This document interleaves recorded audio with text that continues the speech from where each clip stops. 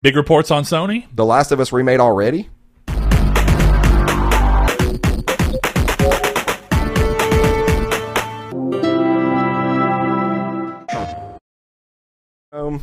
Hello, everybody. Welcome to episode 100 and, no? 200. 207. 207. Hey, look, I'm going to tell you right now, This is Triangle guys. Square, the PlayStation podcast, and we are in disarray. We're going off the cuff.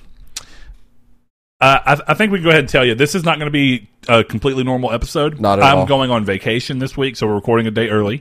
And as a means to get it done quicker so I can go ahead and get moving out and Saul can get on with the stuff he's going to do while I'm out and about having fun. I'm going to have fun, too. Yeah, you will. We're going to have different types of funs in different locations, but I'll be looking at you. You look up at that moon. And I'll know that you aren't watching it. But, yeah, we're going to do a little bit of a different show today. We're going to kind of focus on one topic and kind of let that be it. It could end up being a shorter episode. It very likely will end up being a shorter episode so that I can get out and driving because I have a very long drive. But we wanted to make sure we didn't miss an episode for you guys since we've had tech problems and whatnot that have killed those in the past. We try our best to keep this show running every week. And we appreciate you guys for helping support the show and always listening in. So we hope you're doing well. We are going to still start this show off the time-honored tradition way. Saul, have you been playing any of the games? Of the games that you've played, what are they? So I beat Monster Hunter Rise, but that was kind of earlier in the week. So did you determine whether it was like a soft beat? Yeah, it's still kind of like you beat the last boss, and then there's still mini monsters that you haven't fought yet. Including, but is there like story afterward, or like a mild story that's just like, hey, this is what's going on, or is it basically missions? I haven't played that much after I beat it. I've been kind of preoccupied with something else, but I did play like 3 or 4 hours after, and there is stuff that keeps going on, like you could do more rampage stuff now. Or at least I feel like you can, which is like the tower defense little mini game they have. Oh, that's what it's called? Yeah. Okay. And of course, like I beat there's separate kinds of quests. There's the hub quest and then there's the village quest. The village quest is the main story. Well, the hub quest is, I believe, where you get into like high rank stuff. So like there's still a lot of content left for me to dive into. And I still plan on doing so, actually a little bit today. But I really enjoyed the amount of it that I've played so far. I don't really plan on stopping yet. I just wanted to take a break because Ryan let me know that Ghost Recon Breakpoint was $15, and I enjoyed the little free trial they gave you. They give you like a 7-hour free trial that you can play up to any amount of the story. I didn't realize it was that long. I played the beta. Yeah, and it's 7 or 8 hours. It's you get a good little chunk of time to play it. And honestly, I'm having the same kind of fun with it that I had with Metal Gear Solid 5 in terms of it not only being a really good stealth game, but the fact that it is open world and you can kind of do missions in any way you want. And not only that, but I am a sucker for stealth games that give me a variety of ways to tackle a objective.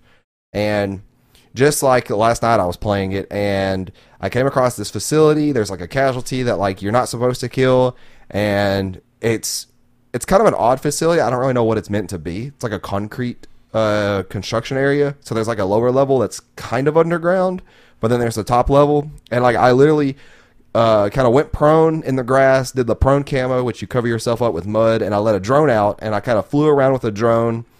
And I haven't figured out if there's a way to definitively mark enemies so that I know where they are when I get out of the drone, but I can at least get a kind of a view on where enemies are. And I kind of just did that, and I ended up failing the mission because I killed the civilian by an accident. And it's just fun. I like games like that. It is very reminiscent of Metal Gear Solid 5. It is very reminiscent of a Splinter Cell game, a SOCOM game. The story is not great by any means. It's kind of a very cliche war story or army story, marine story, whatever, like whatever that kind of story is considered. Where like, you're flying to an area and then your helicopters get shot down and your brother-in-arms are dead, but then there's some that are alive and you got to go find them. It's kind of a very cliche thing in that. And then there's a guy that you're not sure if he's AWOL or at least from what I can manage, or at least from what I can tell from the actual main missions that I've played. I haven't played that many. But it seems like there's an anti-hero that you're not sure if he's good or bad or if he's behind all this. And it's interesting. Like, there is a subset of missions that I was doing where they have 3 different subsets. They have like a main storyboard, then they have like season 2, which is like all recon stuff, and it actually has Sam Fisher on like the little promo art. Oh. So I'm assuming like the first mission, the one I was talking about where I accidentally killed a civilian, for beating it you get Sam Fisher's goggles, which are pretty cool. It'd be even cooler if they let you use night vision, which I don't think they do, but I'll find out. And like, not only do you have the goggles, you have their actual purpose, like their functionality. Yeah, and I don't have anything like that yet. So when it's night outside, I kind of just have to watch out for patrols that use their flashlights because they kind of hit surfaces with them. Well, and that would be real motivation to actually do the mission the way that you are supposed to or whatever, because realistically, you know, which I guess it depends. You're saying if you beat the mission at all or if you beat it in a certain way? If you beat it a certain way, at all. But like, that's the thing, that game, you can't. I say you can't. It's hard to play that game as a run and gunner. You have to kind of take your time with it, which is what I like. Yeah. Because if you just run in and you get seen by one enemy, they'll radio or yell, and every enemy will know where you're at. And there are ways to get away from them, and they'll lose interest like any other game in the world does. But like, that game is pretty realistic to the point of like, if one enemy that can catch you from behind and just start spraying at you, you're probably not going to make it out of there alive. Because the fact that you have to turn around and shoot him, you have to do it so quickly and precisely, they're at least going to injure you to have to make you use a med kit or something, which will also take like 8 seconds out of your time to sit there and heal. And if you're in the middle of a firefight with other enemies, you're not going to make it out. Yeah. And stuff like attack helicopters, if they get called in on the area, they will cut you in half. Like, they will just sit there and mow you down no matter where you're at. So you have to kind of run and make cover. And they have like these little futuristic tanks that kind of roam around too that are really rough to beat. But realistically, it's pretty good. It's pretty fun. And well, it sounds like it's got, which I should go ahead and say, it's clearly a little different by nature of the big open world. And I didn't play Wildlands, the ones that was before this, but you know, I remember feeling like at the time the game felt like The Division in a lot of ways, but without necessarily the same bullet sponge feel of The Division. That's what I like about it. I liked the gameplay of Division. I liked the way that you can customize your weapons and put silencers on stuff and customize the guns and make your character look all cool as you want and go around and play with friends. It's like that, but it is in a islandy area, and it is not bullet spongy at all compared to Division. Like, well, and if you're going to do it, right, because you talked about those like tanks that are hard to beat and whatnot, but that's things that make sense to be hard to beat. I think one of the things about the Division that's weird is like you come across a normal dude with like a hazmat suit on, and it takes like 5 minutes worth of shooting him to kill him. Right, and that's not in this game. And it feels like, why is that a thing? There are enemies in this game. And I can't speak for the full game, obviously, like the rest of the game, because I'm only like 5 hours in. But so far from all the content I've seen, any normal patrolling enemy can just be headshot and killed instantly. There are armored enemies that wear helmets that you have to shoot the helmet once and it pops the helmet off, then you have to shoot them in the head and it kills them. Okay, so kill zone, great. Yeah, there are other enemies that are CQC based, experts or whatever, and those have helmets that you can't knock off at all, but they have exposed other parts on their bodies that you shoot and kill. Yeah. It is not bullet spongy in the slightest from what I've seen. It's just more of a normal shooter game in terms of having the ranking of enemies, because you do want those challenging enemies, but you want them to be challenging for a way that makes sense within the story. Is that a Predator mask? It looked like it, but I confirmed you can use the Sam Fisher goggles like you can in the game. Well, good. What I was getting at with that is that these would be the kind of things, and the game very well may do this, but this would be the thing where you can give like what would you call it, like special objectives, to where if you can complete the mission in a certain way, you'll get items that give you actual functionality. Because a lot of times people like games will be, oh, if you do it in this way, we'll give you this cosmetic item. And it's like, why would I be drawn to get a cosmetic item for doing it this way? I would rather get something that has functionality I otherwise wouldn't get. Well, see, something that's cool is that in that like assassination thing, I'm not sure what it is exactly called, but there is an enemy that you kill called Harpy, and he's like this drone piloter, and you get his armor and his helmet for beating for killing him, and I did it because it purely just looks awesome. It looks amazing. Yeah. And there's nothing special about his outfit or anything like that, but I thought it looked cool, so I went ahead and did it anyways. But it is cool to see that Sam Fisher goggles have something. But Yeah. I plan on playing with Ryan at some point soon. So if anybody wants to play Wildlands with us, not many people know this. Or Breakpoint. Not many people know this. This might be cool information for you if you just want to play with us. You can download the free trial, and you have up to 7 hours, and you can join somebody and play with them. But from what Ryan told me, you don't have to buy the game at all to play with somebody. You can run out of free trial time, and if you want to play with friends using the beta, you could just hop in with them and play. So it sounds pretty cool. But it seems like because I own this game and never. Oh, I played it a little bit, and then like not even an hour, and because it was from the beta, and I was like, yeah, I don't know, and then it just sat there forever. So I finally traded it back in. I got it for like $12 new from Amazon. See, I got it. I waited for it was on sale just like 2 weeks ago. I looked at it. I'm like, this is $60. I don't want to pay that much. And then Ryan was like, it's on sale. So I went and looked, and it was $15. And I actually really recommend it for $15. You're not going to get a great story out of it, in my opinion, but the gameplay is fun. They've updated it a ton since launch too, because that's one of the things. I got it early last year when it was in one of that low area where the game didn't perform well. They were heavily discounting it to try and get people to get into it while they were updating it. I hope that means that the game is doing better in terms of sales for them to have put it on sale for $15 for a temporary time period. Yeah, instead of just doing what it had done, where it was like $20 max for a long time. The subreddit still seems pretty popular, but that's kind of hard to gauge because of the nature of subreddits. Typically, they are the nature of small internet. For a reason. But what have you been playing? So I bought Monster Hunter Rise, as you're aware, because you were with me when I did it. Yes. On Saturday, and my intention was to start it alongside FIFA. I was playing FIFA, screwed around, was like, oh yeah, they're shutting down the store. And I don't know why I was just thinking about Vita. I was like, I wonder if you can still get online on Killzone Mercenary. So I downloaded Killzone Mercenary again and decided, okay, let's see what this is about. Logged on and was in an online match within like a minute of matchmaking. I was really surprised. And it ended up being like, oh, do I love this game? And so I decided to do the first mission. The first mission's so fun, and now I've been hooked. So I don't know when I'm going to start Monster Hunter. I don't know. I'm kind of glad. Monster Hunter would have worked too, but I'm kind of glad I'm not in the middle of a console game since I'm about to go on vacation. Yeah. Because I would have been feeling like I'm taking a week away from it, which feels like a lot. I can take my Vita with me and play more Mercenary at night for like an hour or 30 minutes here and there whenever I'm just relaxing and resting. So I'm having a great time with that. I loved that game when it first came out. Played a ton of online on it too. So I don't really know how far I am. I'm debating doing platinum on it as well because I think the only trophy I have online base that I don't have yet is 100 online matches. Yeah. I don't know how close to 100 I am. Goodness gracious. That's a lot. I don't know if the game even shows you, like, if you can go in and look at it. Most games don't, which is kind of annoying. But either way, that's pretty much that in FIFA, which is still just 2 or 3 games a day while I try and burn through that trophy for all the stadiums. Yeah, because how many do you have left? I'll tell you. You have right a list now. of them, and like he showed me at work the other day. I'm like, "What is that?" And it's like a list of stadiums I got to do. I'm like, "Holy crap!" It's like 20. No, it's way more than that. Okay, so it's more than 20. I was like, it's, and that's a lot because like let's say each game's 7 minutes. I have 7, and every game is set to 4-minute halves. So you have 2 halves. You'd think 8 minutes, but any time that the ball's not in play, the clock stops. Yeah. Halftime, of course, adds time. Anytime that you goal or they goal, which I normally I run in, get 1 goal just so I can win without having to tell it to end of the draw, as in case.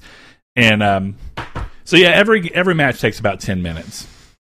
What, Saul? What is so okay? cool? So everybody knows. God. Everybody knows that like Phil Spencer leaves Easter eggs on his desk for stuff that he wants to do, and there's a picture of Sean Layden photoshopped in the bottom. I shouldn't say for what he wants to do. That He wants to do Sean Layden? That made it a little more inconspicuous.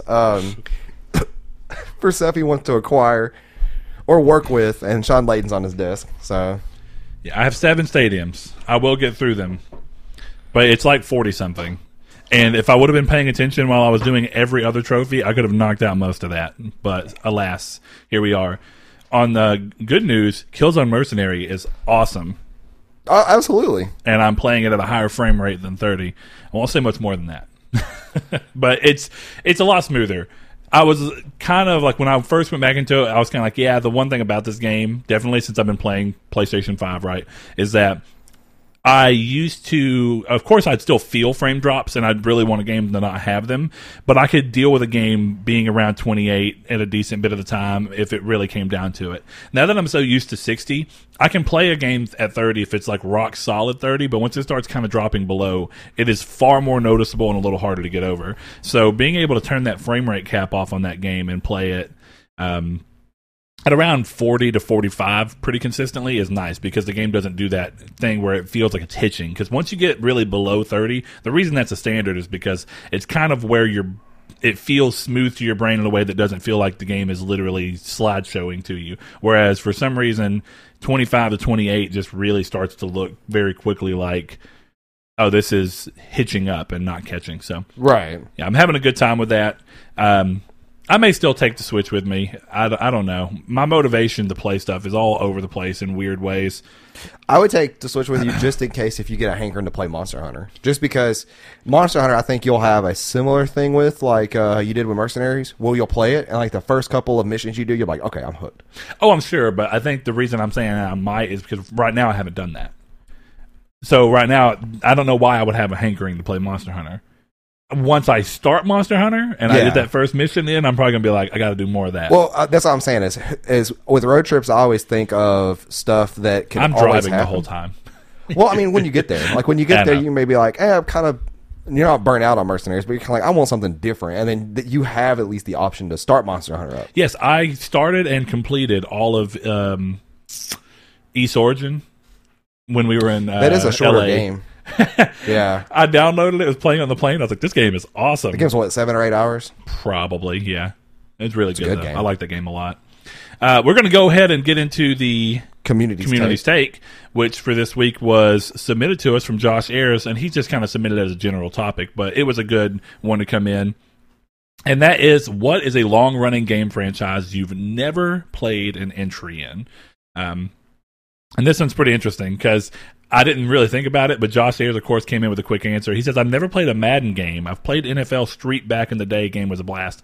And that makes sense, because I would imagine that NFL probably doesn't really get published over there, because football is not really a thing.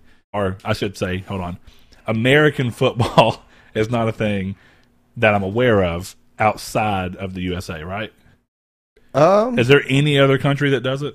I don't know. That's a good question. Because, I mean, you know, rugby's got similarities to a degree, and it's like rugby's the great in-between of soccer and football, it would appear.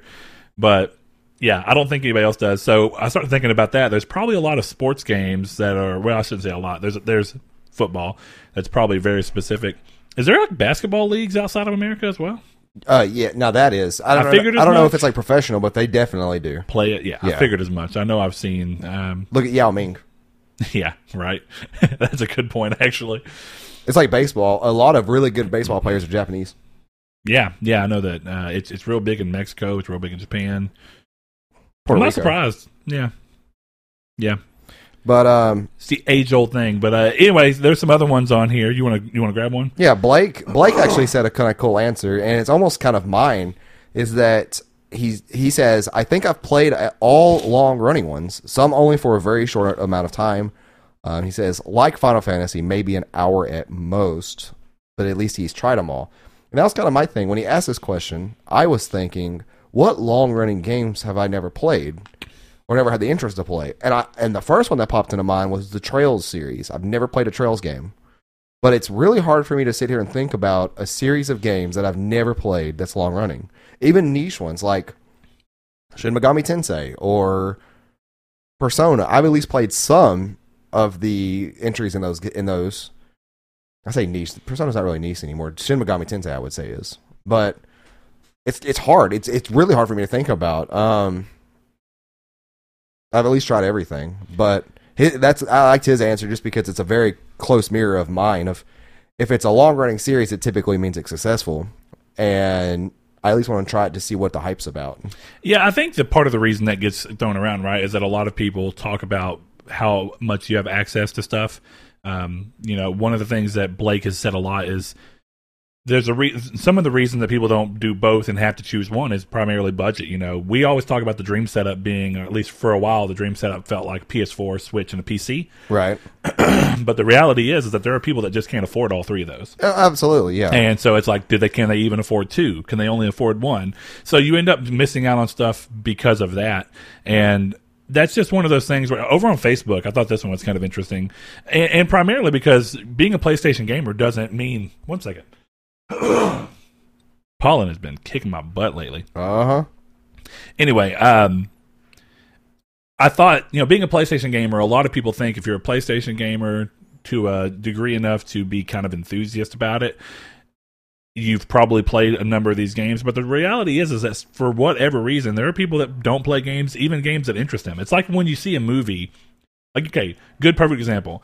I remember seeing the trailer for that Will Smith movie, 7 Pounds. And I thought, that looks really good. I want to see it. I have, to this day, never seen that movie. For no reason other than that, I just haven't made the time for it.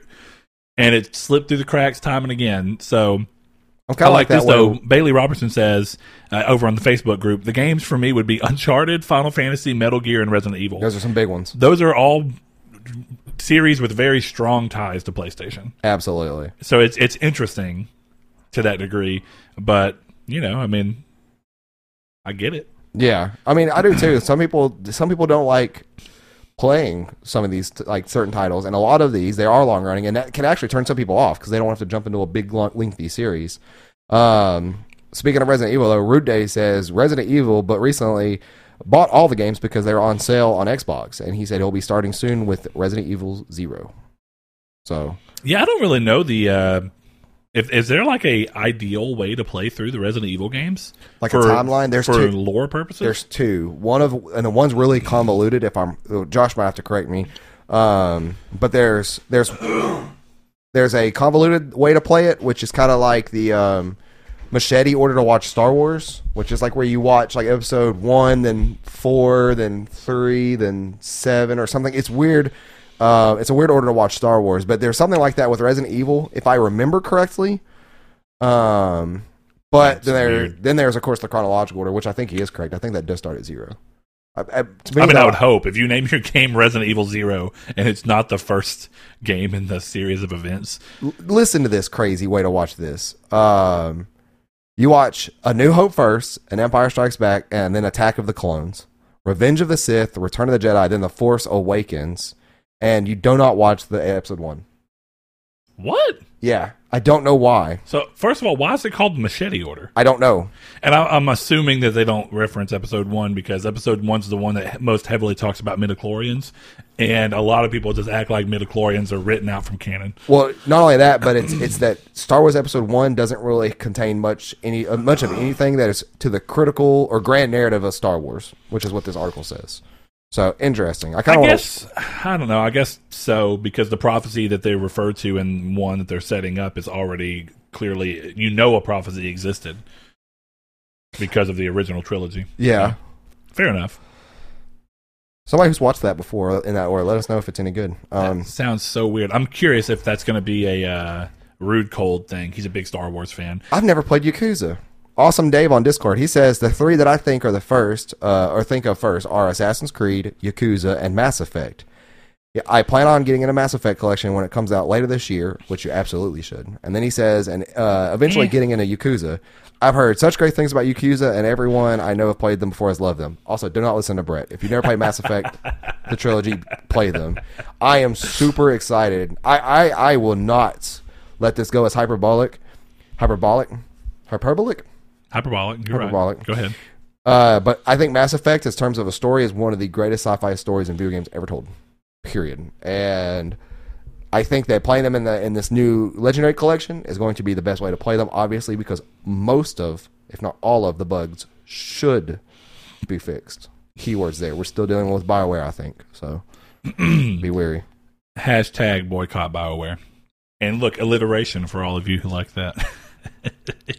Alliteration, never mind. Shave Dog, excuse you, sir. This is a family show. Shave Dog comes up with a couple of good ones. He actually says that. He says, I can come up with several franchises I've never bothered with or haven't been intrigued by. He goes on to say Pokemon, which is big. The Sims, also big. FIFA, I can understand. Animal Crossing, which I can also kind of understand, but also fits into Sims well. Dragon Ball and Far Cry. No real reason on any of them as to why I haven't played them. Typically, something didn't appeal to me aesthetically, which I can actually see. Dragon Ball, though, let us know if you mean like the fighting games or like the story games. I think he probably means all of them. Yeah, I mean, true, because he may not just like Akira Toriyama's art style of Dragon Ball and Dragon Ball Z. Or he may be above us, and by the time Dragon Ball was going up big here, he was kind of like big guy yelling for multiple episodes across multiple seasons. True. And look, don't get me wrong, I love Dragon Ball. I'm not trying to crap on it for that degree, but I think that the older you get, the more that even though there's that nostalgia that pulls you towards it some, and there are really genuinely good parts.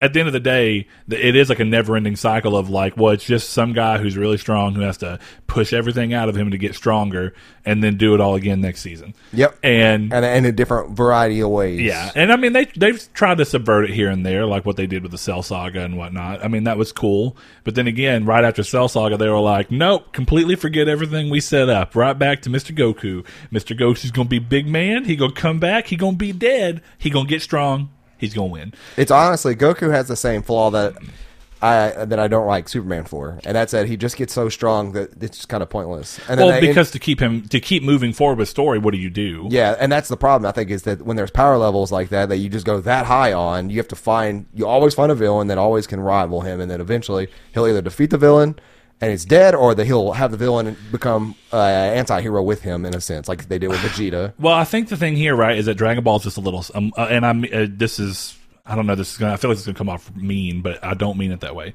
Dragon Ball storytelling is a lot more simplistic. Typically, what you do with a character who is like that, and what you try to do with a character like Superman, is to write stories about the things that his power can't help solve. Like, no matter what he does, he can't bring people he loves back from the dead. Right. He can't. There are moral dilemmas that come into play, which is like, okay, in a world where Superman exists, do you have a world who's afraid of him, and how do you deal with that? And there's a lot of ways you can tell those stories, and Dragon Ball doesn't typically bother to get into that. So that's interesting. Superman does. Whereas with both of them, here's another comparing factor I kind of like, is that both of them have villains that don't necessarily die because they're both against killing, but that they are all-time show victims or villains. They're always there. Lex Luthor's always there. Just like technically Frieza never goes away. That's true, and I think for a long time, Dr. Gero was the previous one. Dr. Gero always had a hand in something. Yeah. So, I mean, yeah, those types of stories are interesting. I just think that the crux of both of those two is that people want to watch people fight. And the reality is that no matter what you do in a story sense elsewise, you can do good things. But at the end of the day, most people are probably going to be happy if you just string together some reason for a really strong guy to get stronger to beat another really strong guy. Yeah. And I know, yeah, that's cool. Trust me, I understand. Even some of the worst Dragon Ball Z things are still fun because it's basically Godzilla versus King Kong. Big dude hit other big dude, one person won. Sweet. I like that, though. There's a lot of games in there that I can tell you right now, I've never played an Animal Crossing for more than like 3 seconds, which I'm going to go ahead and say it doesn't count. And I think another game that actually comes up that was mentioned earlier, if I'm not mistaken, no, it wasn't. I was thinking about it, but that's okay. Oh, you said Persona. Mm-hmm. I've played Persona 4 for like the Persona 4 Golden on Vita for like the equivalent of 5 minutes. I don't think that counts. It wasn't the beginning of the game. I picked up Brandon Reptar's Vita, and it was on there, and I kind of just looked at the menu, went through it, and hit something, and I was like, okay, yeah, this is kind of what I thought it was, and it's not super appealing to me at the moment. So I would say Persona is a big one for me. I have played Yakuza finally with Yakuza 1. It's the only one I've played in depth. I started I started 0. Didn't care much for it for some reason. Then I started the Judgment or Judge Eyes, whatever it's called in Japan, and that wasn't for me either. But one that got me thinking here is he said FIFA, and we started talking about sports games. I've never played an NHL hockey game. I have. Yeah, I've never played that. It's been a long, long time, but I have. I think sports games are going to be it for. I've never played a baseball sports game. I have no interest in baseball, so I've never played MLB The Show. Not a series for me, even though I understand that it was a big calling card for Sony as hey, we have the only licensed baseball game. Yeah, this one's kind of interesting. True, one of our longtime listeners, he says, the biggest I can think of would be Ratchet and Clank. I played Jak as a kid, and Ratchet never really appealed to me. For a while, I thought there was a rivalry between Ratchet and Jak, so I was never interested in Ratchet. I could see that. Yeah, I could too. I think that there was this feeling of rivalry between all three of the big PS2 era mascots, where it was like, who do you like? Are you a Sly Man, a Jak Man, or a Ratchet Man? I was a Jak Man. I liked Jak and Daxter is pretty good. 3 was fantastic, and me and Brett were actually talking about yesterday. Daxter is fantastic. The Daxter PSP is game. so good.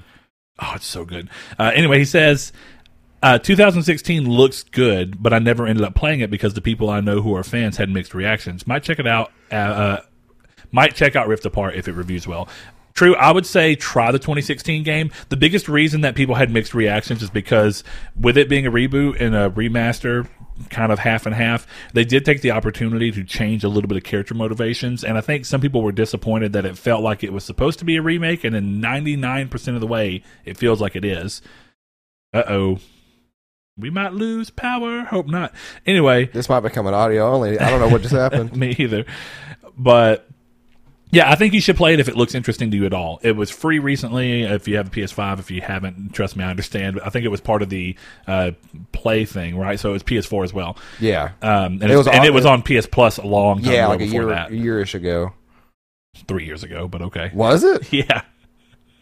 Dang, time flies. Yep. So you should get around to it, but that's interesting. I could see that Sony's own little mini rivalry, because I was as much as I liked Jak and I liked Ratchet, I was a big Sly Cooper fan, and I still am a big Sly Cooper fan. And I would say of those three, Sly reigns supreme.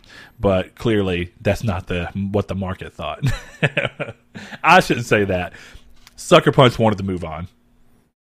Yeah. Thankfully, Insomniac has always made Ratchet and seem to have always will be the ones to make Ratchet. So good for them. Speaking of all three of those, do you remember that? You may not have, because you weren't in the PS3 at the time. I don't think, at least. Do you remember PS Move Heroes? No. Okay, let me show you real quick. PS Move Heroes was a game for the PS Move that brought all three of Jak, Daxter, and Sly together in a single game, and you had, of course, Clank, you had our old Otzel friend Daxter here, and you had Bentley, and they were like support people.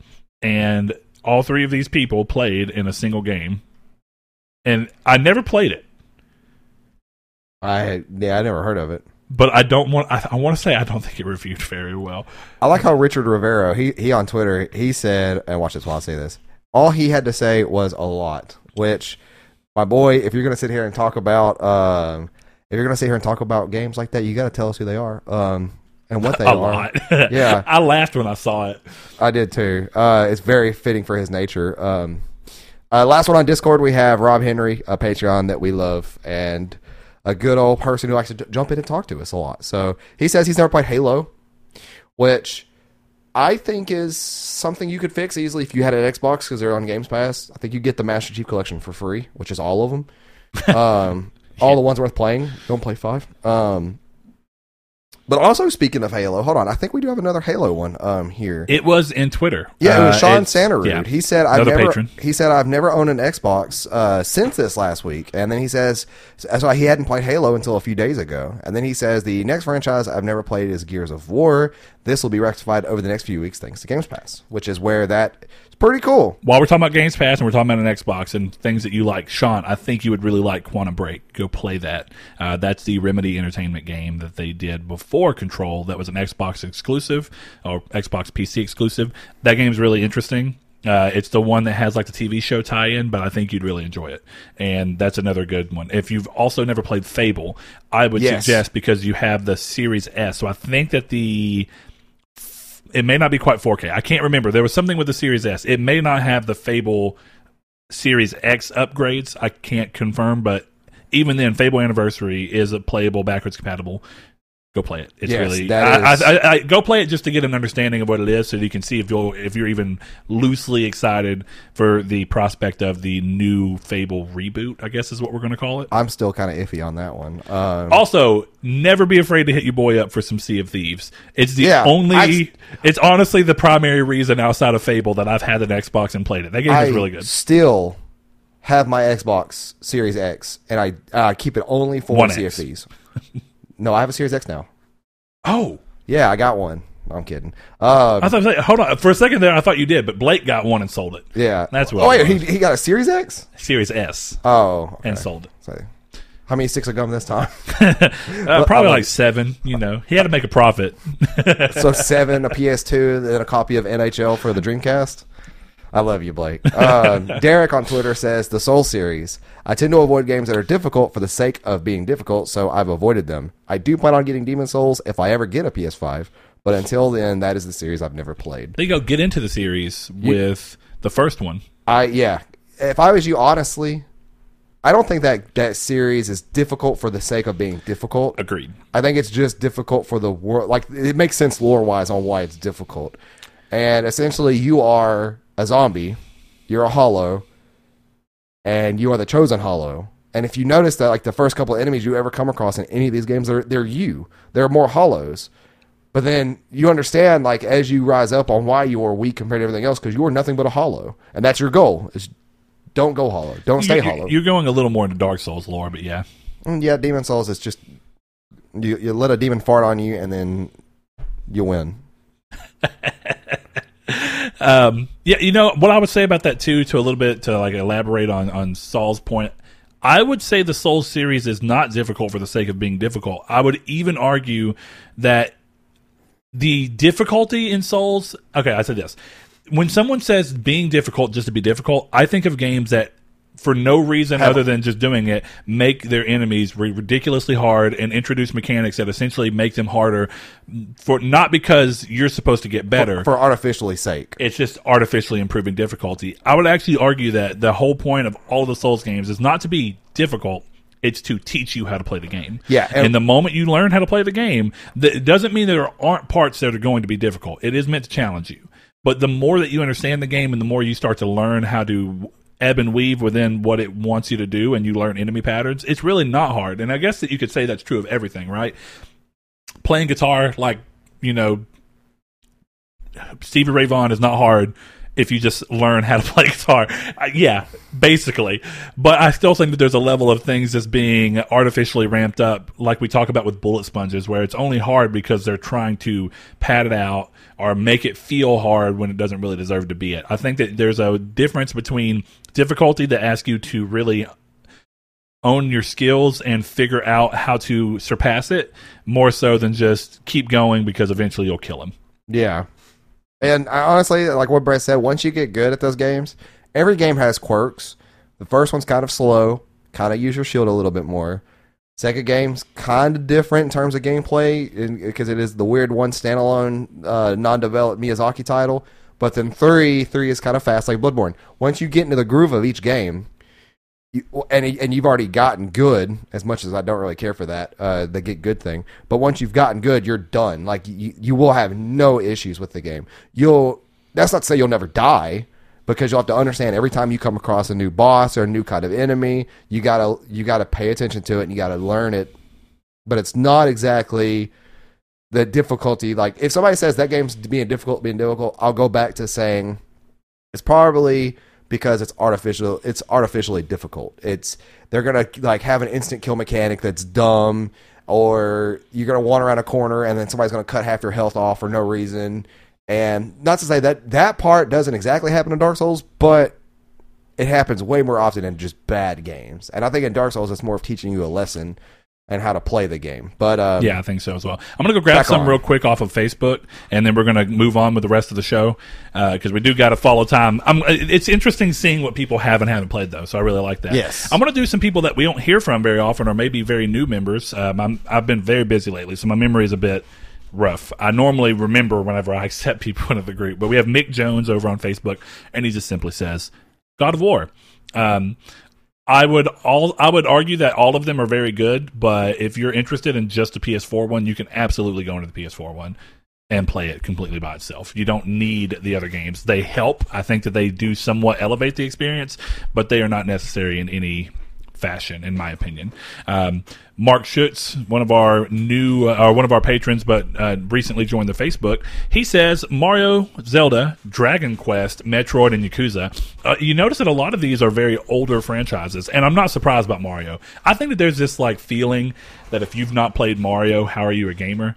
And I don't mean necessarily widespread, but I think that most people think, oh, if you're a gamer, that means you've probably played Mario. That's what I should say. Yeah. And not even people within the gaming community so much as people outside of it. But yeah, that's interesting. And a lot of these long-running franchises are Nintendo. So if you've never really been a Nintendo fan, it's unfortunate. I'll tell you right now, though, there are a handful of excellent Metroid games. Absolutely excellent Metroid games. If you ever get a chance, I think they're worth playing. There are a ton of really great Metroidvanias, though, that you don't have to have a Nintendo to play. So it's not like you're missing out on the basic idea of the game, but those games can be really good. Metroid Prime is excellent. If they bring Metroid Prime Trilogy to Switch, I'll be very excited. Yeah, that's a super good set of games. Yeah, I can see Mario, though. I've only played like 3 Mario games with enough time to really be like, okay, yeah, and I just know Mario's not really much for me. Pretty interesting. So that's going to wrap us up here. Really appreciate everybody who says so. And, we can't always get to everybody, but we got to a lot of them today. Now is the time to get into the big part of the show that we're going to do. And this comes off of Jason Schreier's new article. Now, technically you call it a report.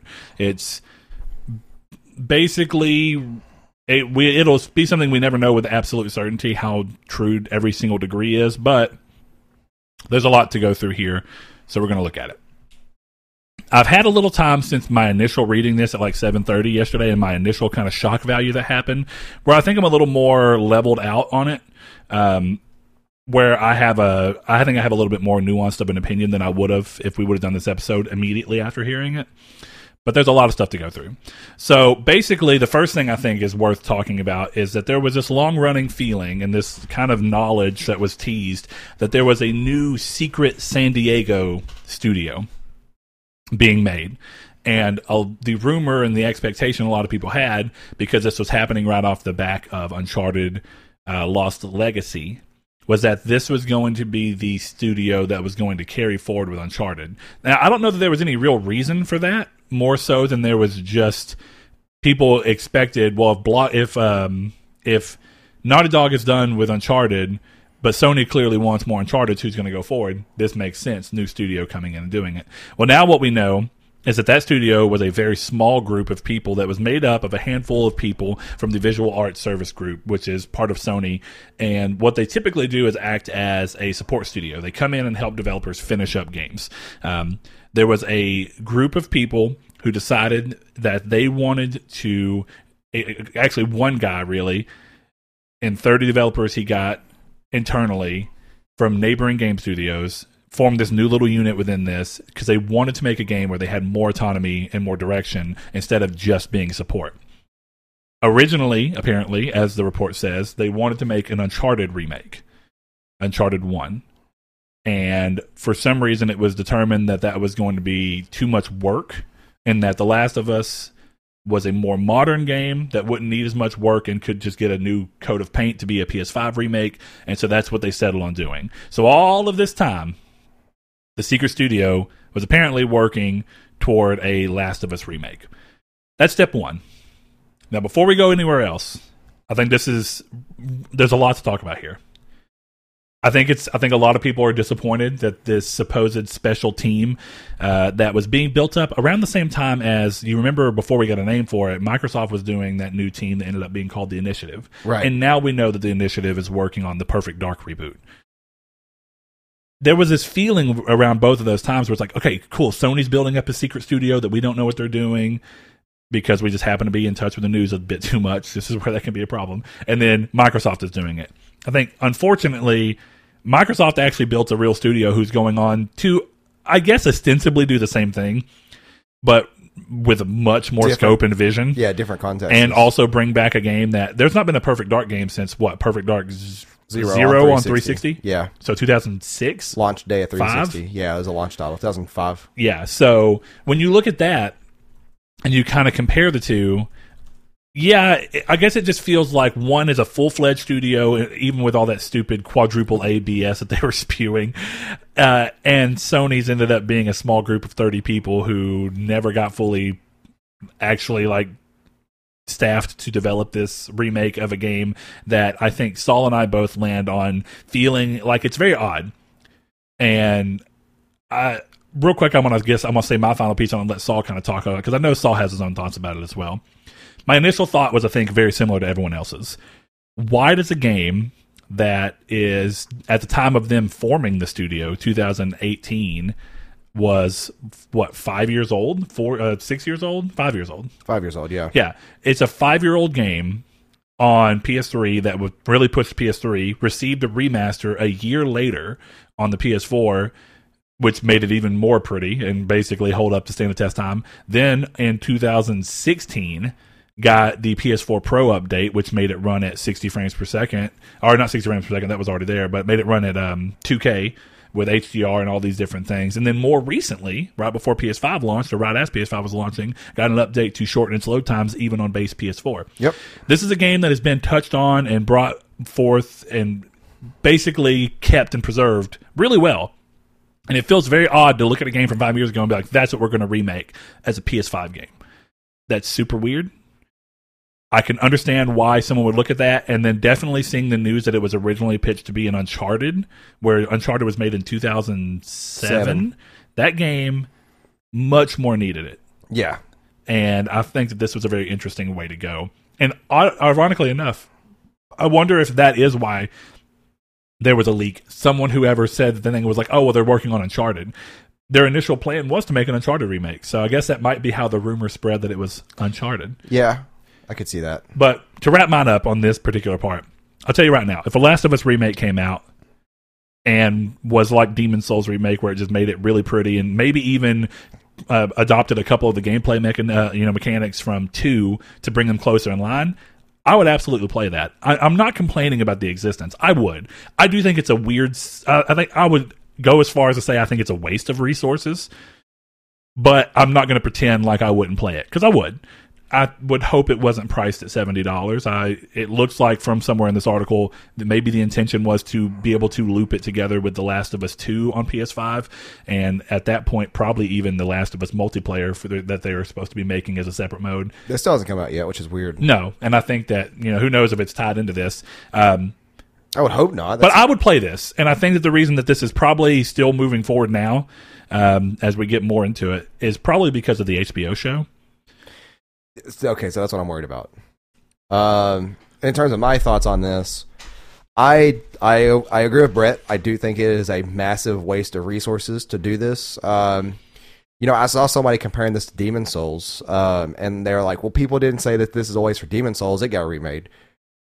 The original Demon's Souls on PS3 ran like garbage. It was not a pretty game. And it was pretty outdated even at its time of release in terms of the combat feel. And I say that in terms of like the combat for the main part of that game is still in the remake. It is the same, but it just you could tell from Demon's Souls to Dark Souls that it's a revolution change. It's something new. The Last of Us doesn't have that. The Last of Us really did push the PS3. It was arguably the most, just like The Last of Us 2. It is arguably the most optimized game of that generation's console, and that's the same for The Last of Us 2. Looking at The Last of Us 2, you can't say that game doesn't really just use the full power of the PS4, specifically the Pro, and you say the same thing with the PS3. My problem with this comes in is the why, because like Brett said, I'm going to play it. Go back to episode 10 where we talk about our top 10 PlayStation games. The Last of Us is one of my favorite games of all time. But why? I cannot wrap my head around why. And the curious part of me has answers that I hope do not end up being true. And that is the stuff that they kind of retconned into 2, that they will fully retcon in this. And I don't agree with that. I don't agree with, and that goes for any medium of any kind. I don't agree. Retconning's fine in low amounts. There are some weird things that can kind of go on with retconning, and some things can do it well, and some things do it really weird. I don't think that this should be an opportunity to rewrite parts of the game or to change things. And I'm going to be kind of careful here because Last of Us 2 spoilers, but there's parts of Last of Us 2 that they kind of retconned things from Last of Us 1 in, very kind of mildly, but they still retconned it. And I have a feeling that if they do this, they're going to kind of correct. I say correct because it's not wrong, but I have a feeling they're going to change it so that it makes more sense. And honestly, that is a valid critique of the game. In my eyes, you can easily say that is a critique that you can give, is that like the stuff they retconned kind of is weird because you could tell that that's not what they planned originally because you could just of the what they retconned, and it's vague for a reason. But I feel like that if they're going to do that, it's just to fix the critique that the game has, and I don't necessarily agree with that. Like I don't know, it's weird, but well, I think to your point, right? If you're remaking it. And part of the remaking is probably to get a new audience in, and that game was already massive. But why do you need a new audience in for this? Like this, you don't need it. But then again, the argument goes the same of then do you need an HBO show? I mean, right? Arguably, and that's the other side is like I hope that they don't change things to correlate better with the HBO show. I think The Last of Us, as it stands, is probably one of the best stories in a video game. Through not of what the source material is, but how it's told. And when you start messing with how it's told, you start to make it a big issue. It's the issue I have with the brunt of the Last of Us 2 story. When you start taking things and kind of de-piecing them to piece them in a different way, you're going to lose charm. And I'm not saying that they're going to do anything. They literally just may make the exact same game and make it up to standards, which still weird. Still waste of resources, in my opinion. Am I going to play it? Yes. I wish that this team would do something better, or not better, but something different with their time and resources. But my issue is the exact headline of this article is, in my opinion, perfect. It is Sony's obsession with blockbusters is stirring unrest within PlayStation Empire. And I think that this is going to show you that this is a weird choice for Sony to make. And I think that with just how this headline reads, is that they are worrying way too much about cinematic games, and they're not doing fun games anymore. They're like, and to the degree they used to, where's Twisted Metal at? This team could be working on a Twisted Metal reboot instead. Where's these games at, like Jak and Daxter? We got Ratchet and Clank, but like Naughty Dog, Jak and Daxter. Why not do a new Jak and Daxter game? Well, let's go a little further into it, because I think one of the things there is, like, we talk about resources, right? Right. Resources are always the name of the game here, and I'm gonna buck a little bit back on your overarching point to a degree, even though, I mean, there's way more conversation to have about the way PlayStation's handling games right now. But while we're looking at that and looking at specific examples of like legacy IP, I guess is the way to refer to it now, you could argue, well, they can only make so many games. Well, right now, Naughty Dog has multiple stokes in the fire, if you want to say. They're working on a multiplayer mode for The Last of Us. We're just going to call it Factions. Who knows if it's going to be completely standalone, if it's going to be included in the PS5 version of The Last of Us. Who knows? Is it even confirmed they're still working on that? I mean, there's no confirmation they aren't. So we'll say that. Right now, if things haven't changed from last we know, they're working on multiplayer as a separate thing. Right now, as of this article, the team who was making this remake has basically folded, no longer there, not doing anything. So the Secret San Diego studio is basically non-existent. They're just folding back into their visual art service, most likely, is what it seems like via the article. But more interestingly, the Last of Us remake is still existing and has been completely transferred into Naughty Dog's care. Which is weird, too. I mean, in an ideal sense, I like the idea of an actual developer getting to remake their own game. No, I do too, but what was the point of the team to begin with? If you're just going to fold back into I think the original team. I think it's also one of these things of like, why wouldn't you leverage, which, again, this has been in development since 2018. So if you ask, why didn't you leverage Bluepoint? Well, Bluepoint was busy with Demon Souls, if we're going to be honest. Well, I'm not even saying Bluepoint because this isn't Bluepoint, though. Oh, sure. I'm just saying, like, you look at, who's mastered remakes, right? And in the industry, I think there's, even if you're not a big Sony fan, I think there's little argument that some of basically industry setting standard of remakes so far has come from Bluepoint, with a surprisingly close follow from, I think, both, well, yeah, I'm going to go ahead and say, the team that's now part of Blizzard, which is Vicarious Visions. I think that they did a really good job with every game that they were in part of. The Crash games, for those that and the didn't know. Tony Hawk Pro Skater remake as well. And then Toys for Bob also did a very good job with Spyro. So I think the industry is getting better at that, and there's clearly there. But I think people look at the industry standard being set by Bluepoint, who has been doing remasters and remakes to some degree for a long time. But we look at resources, and you say, well, okay, now there's a part of Naughty Dog who we don't know the team size, who has any clue. There's a lot of reasons as to why. Apparently, this is partially down to Herman Hulst, who is taking over at this point, or looking at it and going, why is this so expensive from this group? The group had to describe, we are using a PS5 graphics rendering engine. We need time to work it out, and it needs to look like a PS5 game. And so the reason that he shifted to some degree at the time, before it kind of gotten completely taken over by Naughty Dog, is that they are much more loose with Naughty Dog's budget. Naughty Dog has way more leeway. Yeah. Which makes sense. They're a big premier developer for the company. So now it's back completely in-house, and I guess you could look at that. Well, why? Probably budget. They want to be able to put it under a developer that they feel like they can justify that budget. But then you look and go, okay, well, Naughty Dog can only make so many games. Well, right now, there's supposedly, I'd even say, I guess reportedly, Naughty Dog's supposed to be working on a new IP. Yeah, we've talked about that like 4 years ago. Yeah, and we don't know how long that's been going on. We don't know how long it's been in pre-development or pre-production. When it's going to start real production. I think none of that's known. This is going to circle back into the problem that I have, but keep going. Yeah, so you get that. So you have a team doing a new IP, a team probably doing the multiplayer as well as working on bringing optimized version of The Last of Us 2 over to PS5, and then you have the Last of Us remake. Sorry. Okay. So there's basically you have three projects going on there right now. If you want to look at resources, you could argue, why would you not basically have them come back and do it? Now, the hopeful answer to that question is that the reason that there's not a Jak and Daxter being made from Naughty Dog is because Naughty Dog doesn't feel like they're the ones to do it right now. Jak and Daxter, though, in my eyes, wouldn't be as intensive to do. That would require Naughty Dog. There could be a third-party developer do that. Yeah. It's not even Bluepoint. You could. That you could easily do. My big issue here is that it's going in, and it's exactly what you said. We've heard of stuff in productions now for a long period of time, and you can almost hallmark every single Sony studio currently right now working on something. You have Naughty Dog with both factions in this. You have Sony Santa Monica doing God of War.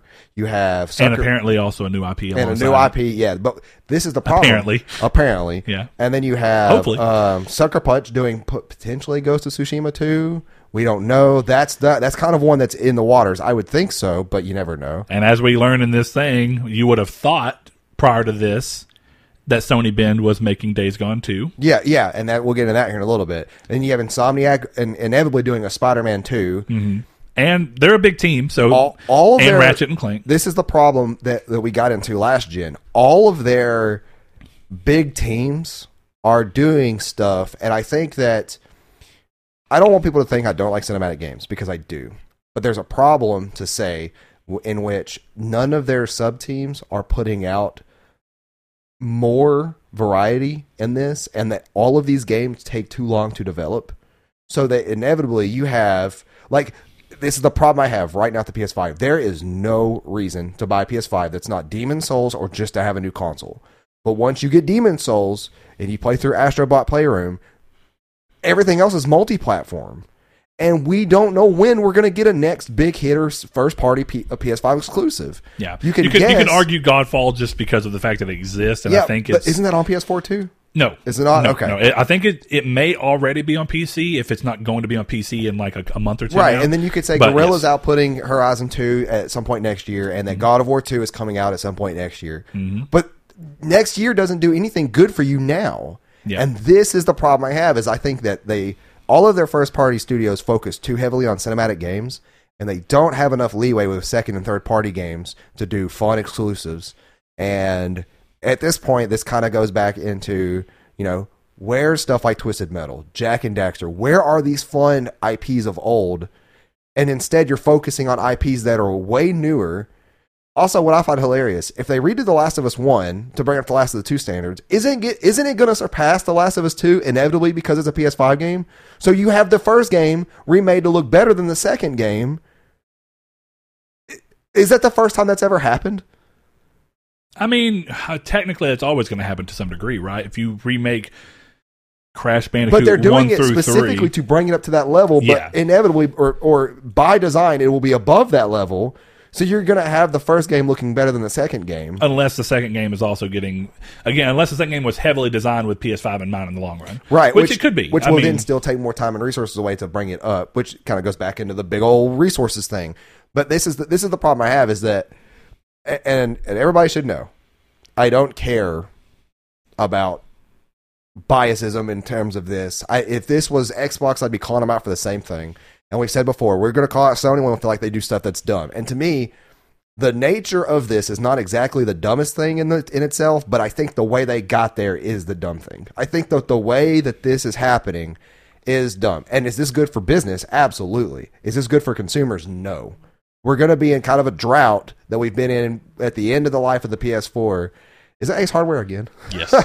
Apparently our 3 minutes of listening in on him unaware did not stop him from calling again. But anyways, and this kind of just goes to show, like, there's a patience problem. And it's not the fault of the consumer, I think. Not even related to Sony that we know of. But Elden Ring was showed off way too early. We don't know when we're getting Elden Ring. Fable was showed off way too early. Avowed was showed off way too early. These are Xbox games. We don't know when we're getting this stuff.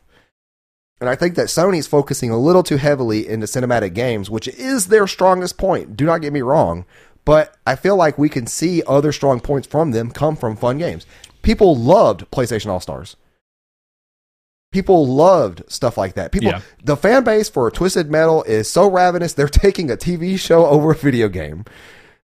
And I would argue, why put money into the TV show? Put money into a video game. Even if it's just like an indie game like Rocket League. Rocket League from day one was not funded with the amount of money that something like The Last of Us sees now.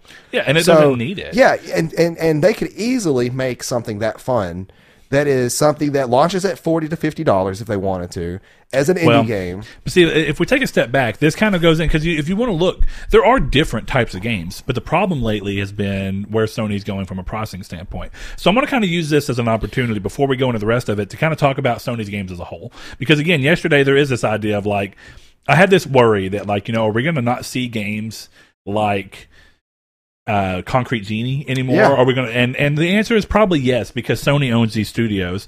And even though this is clearly said from the standpoint of looking and going, well, Sony, looking at its biggest studios and biggest IP, is looking at how they can continue to leverage existing IP and new IP that they think is going to be as big as possible.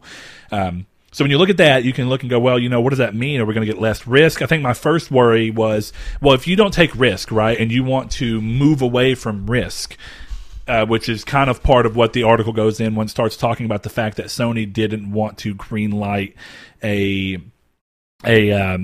follow-up to Days Gone, and it seemed like it was primarily it's right here. Here's the quote in the thing. It says, the fixation on teams that churn out hits is creating unrest across. I'm going to keep that out because I think that that's it's trying to paint it with a bias. And I'm not saying that's wrong or anything, but the parts that matter of this is Sony Ben, best known for Days Gone, tried unsuccessfully to pitch a sequel the same year as release. According to people familiar with the proposal, although the first game had been profitable, its development had been lengthy and critical reception was mixed, as we all know. So A Days Gone 2 wasn't seen as a viable option. Now, this goes back to a problem I've had with Sony for a while now, and I think it was better last gen because they were at least still trying new stuff. And my immediate thought yesterday was, so you don't want to take risk, but if you don't take risk, then you don't end up with first-time big successes like Horizon or Ghost of Tsushima, or I don't know if they consider Death Stranding a success. So let's at least look at the three. Okay, let's look at the three big risks they took last gen. letting a studio that had only ever made shooter games that were never that big of sellers, if we're being honest, Killzone. Yeah, Killzone. We got to see Guerrilla go and make a franchise that sold 10 million copies in a genre that was way outside of what they normally do. Huge risk. Also, it's a flagship IP. Important to say that game was also so well received. It was one of the first games that a Sony first party game went onto Steam. Because that's how many people wanted to play it. Oh, yeah. Arguably, Sony had the opportunity to go, there's an even bigger audience that we just aren't getting. Yep. Second one is, of course, looking at the big risk that comes behind something like God of War. God of War Ascension was a flop by all means. It was a great game. I really enjoyed it. It wasn't the best God of War game, but it was good. And... of course, they're coming back around and saying, what do we do? Do we let them make another God of War? Has God of War run its course? And they took a big risk in letting somebody take a very big creative departure for God of War, doing it the way they did, keeping the existing character, moving everything forward, kind of confusing what people may feel like they want to jump in because they're like, I know that Kratos exists, but I don't know enough about him. That was a big risk that paid off. I would argue that the third big risk in this particular situation was Ghost of Tsushima. I think it was a very big new IP for them. I don't know if they consider it as much of a risk because I think that they know what they have with Sucker Punch. But those are three big risks that are two new IP and one basically renewing of an IP in a way that almost dictates it as a new IP.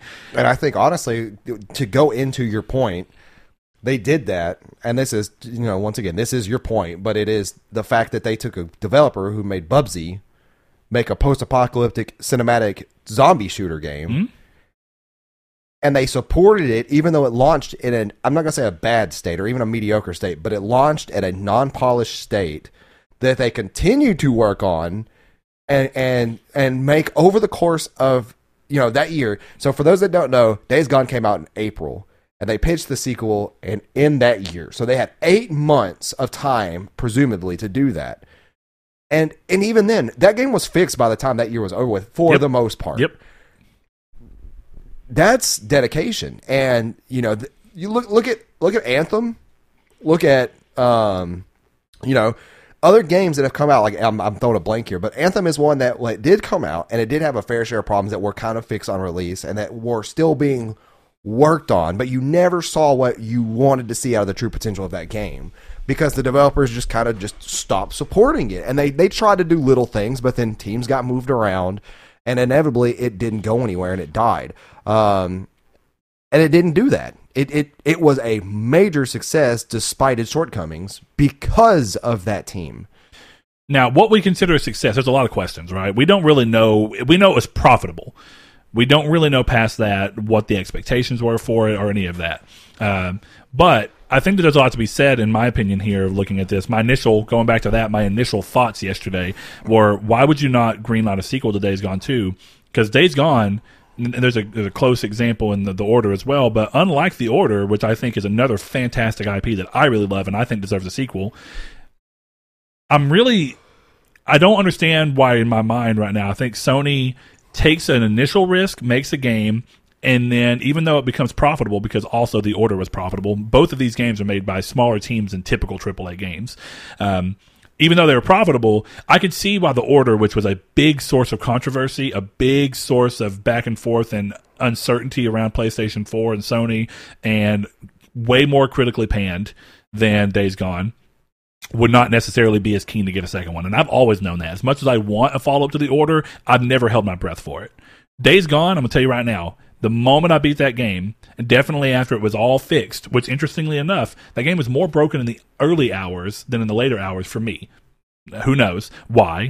But by the time I beat it and I was so far removed from the problems I was having, I was blown away. It's not a perfect game. It does have a little jank, but it has a lot of potential, really interesting gameplay mechanics. It kind of plays like Horizon. And so my thought immediately, definitely the way they teased it, I was like, oh, there will certainly be a Days Gone 2. It sold really well. And now we're seeing that it didn't. So for me, it feels weird. Well, it didn't. Well, it's not going to happen. Sony standards, yeah. Yeah. But I think what's weird here and this is what I said to Chris, and I think that there's arguments on both ways. You could say that. But I think that leveraging an IP that has already garnered a lot of goodwill by being fixed in the long run and gotten a lot of fans recently and was profitable, there's no reason not to let them continue, pitch the second game, work on the things that maybe were janky, and also be able to do a game that's more polished because you're not building a new IP. One of the problems of building a new IP is that alongside developing it, you have to figure out like who are these characters? What is this world? What are we doing here?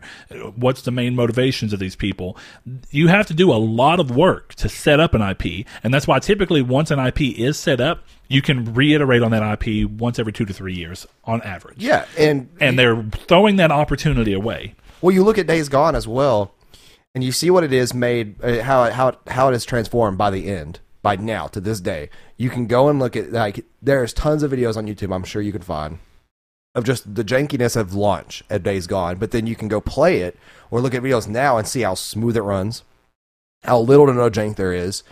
But the best thing, in my opinion, about stuff like this, it goes for any game, especially any game that I enjoy, but any game that launches in a jank state that gets fixed, that sets itself up for a sequel, the first thing you think of is they're going to do really good with the next game. Oh, yeah. At how far they've come across with fixing it now, they know their pitfalls, and the next game is going to be even better with hopefully a better story. The story part you never know because stories can go south.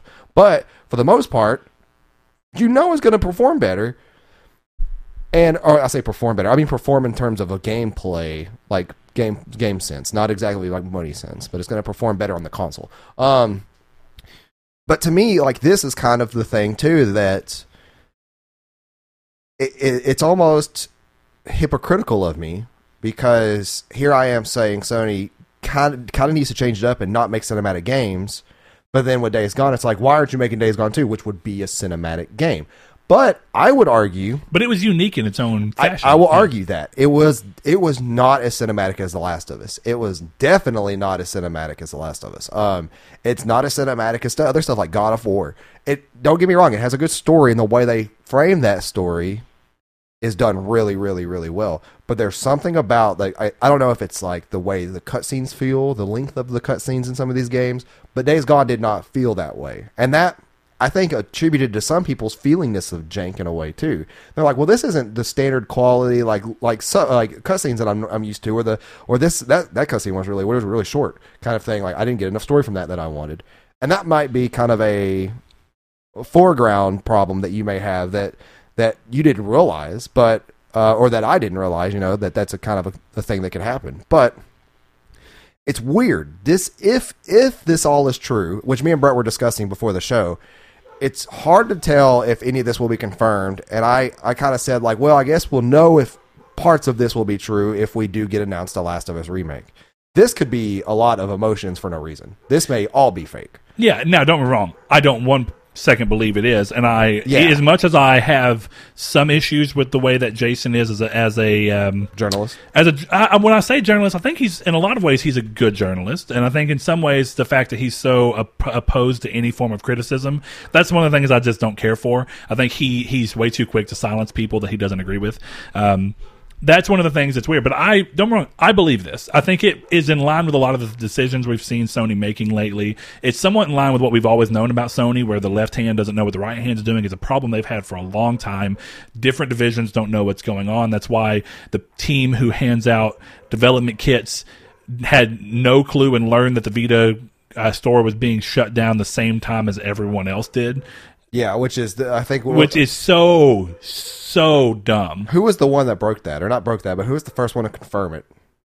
That was a Vita developer. They're like, I didn't know this was happening. We're working on a game. Oh, well, I mean, Colin was like, we just got a development kit. So he's like, I would feel like this is probably not true. Oh, but and then it ended up being true. And it's the same problem because he's like, why would they let us buy a development kit for something they're about to shut down? Yeah. But that's a long-running problem. But there's a little bit more into this too, and I'm curious as to what you feel, because I get where Chris is coming from. But for me, if you're trying to be risk averse, if you're looking at this from a risk aversion standpoint, why would and this is where it goes. The rest of this article, there's a little bit more to it, but following up on this Days Gone 2 thing, right?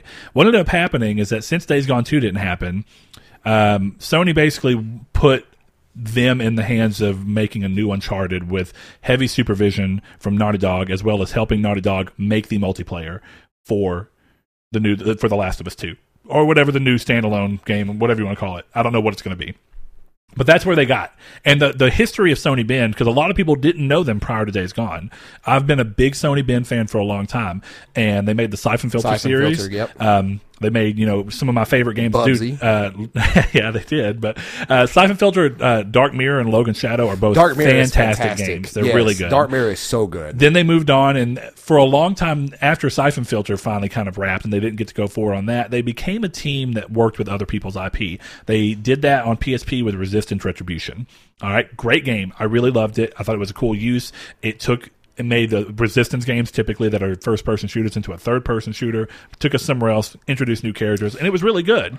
Then we saw them go forward and make the Uncharted game, Golden Abyss, on Vita, which is also a really good Uncharted game. So, quick interjection real quick. I don't mean to interrupt you, but who made Killzone Liberation?